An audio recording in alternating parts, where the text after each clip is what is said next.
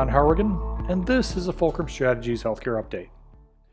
2021, a healthcare forecast. All right, the biggest question on everybody's mind right now is, when will things get back to normal? Well, the short answer is, maybe never.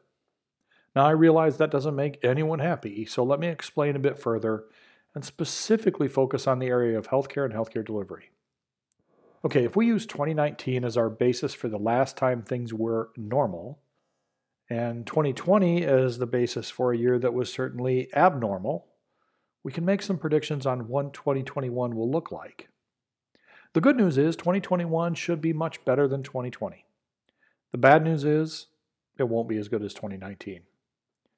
The first half of 2021 will be consumed with getting control of this virus and working on making sure that enough of the population gets vaccinated that we create herd immunity. If we do this, it will allow our economy and our medical practices to open back up fully and will ease the burden that our hospitals and emergency rooms have been under for almost a year now. The second half of 2021 will be focused on economic recovery. We are still facing a massive problem with unemployment, and some industries have literally been crushed by this pandemic.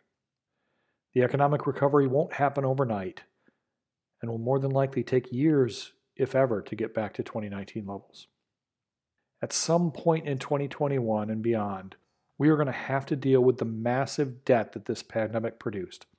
And we're going to have to address strategies to avoid inflation and increases in interest rates that often follow periods of rapid debt increase. With the current $1.9 trillion stimulus package that's being debated, our government will have spent over $5 trillion in pandemic economic stimulus packages in less than a year. All right, to put this number into perspective, $5 trillion is more money than the total gross domestic product for any country in the world other than China and the US. That's right, our stimulus deficit spending is more than the entire annual economic output of Japan and twice as much as the economic output of France.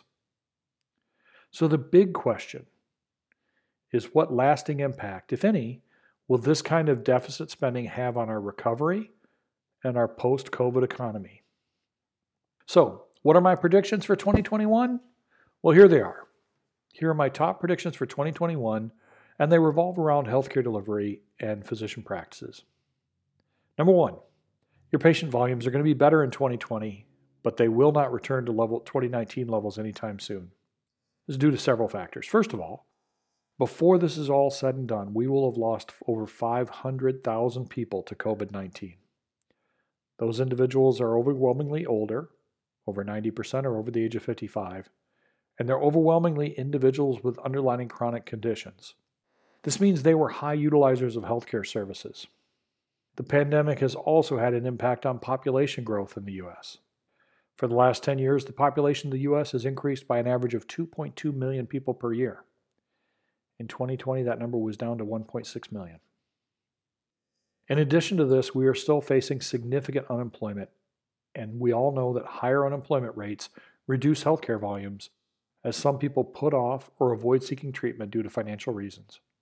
All in all, I would say that any practice that gets above 90% of its 2019 volumes is doing pretty good. Practices that exceed that are doing very good. Number two, we will not see any significant healthcare reform coming out of DC in 2021, and probably not in 2022. The new administration, with its razor-thin majority in the House and a 50-50 tie in the Senate, just won't have the bandwidth or the political capital to tackle healthcare reform in any meaningful way. Dealing with the pandemic, getting the economy and the schools open again, trying to raise minimum wage, and pushing for tax increases to help stop the deficit bleeding are going to take up most, if not all, of their dry powder.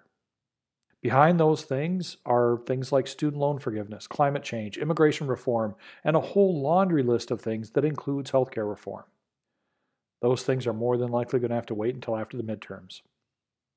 Number three, insurance companies are going to do a great job of trying to spin just how much COVID hurt them and how they need further concessions from hospitals and physicians to make healthcare more affordable. All right, this is all BS, by the way.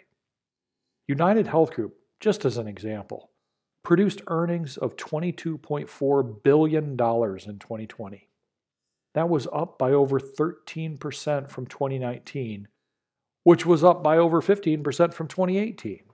Okay, this is not a company that's hurting financially. Number 4, at some point when the government stops flooding the economy with money, we're going to see the real impact of the economic downturn caused by COVID-19. Medical practices should pay very careful attention to your accounts receivable and specifically your patient bad debt. Those are likely to rise substantially as people just won't be able to afford to pay those bills. Number 5, telehealth ain't going away. You simply can't put that genie back in that bottle. However, at some point in 2021, the payers will decide how they're going to pay for those services, and it won't be at the same level as a face-to-face visit. I personally believe that they will pay them at some reduced percentage of the face-to-face visit, similar to how they pay mid-level provider visits at a discount from the physician visit. And finally, number 6, if the Democrats hold the majority in the House of Representatives and pick up any more seats in the Senate during the midterms, you will see a big push to expand the Affordable Care Act and create the public option in 2023 and 2024. This will create significant issues for health insurance companies and will most likely put downward pressure on physician reimbursement and compensation. So get ready for it now. Look, the bottom line is this. We're not out of the woods yet. We aren't even close to being out of the woods. In the words of Winston Churchill, this is not the end. It's not even the beginning of the end, but it is, perhaps, the end of the beginning. Thank you very much. And as always, be safe and be healthy.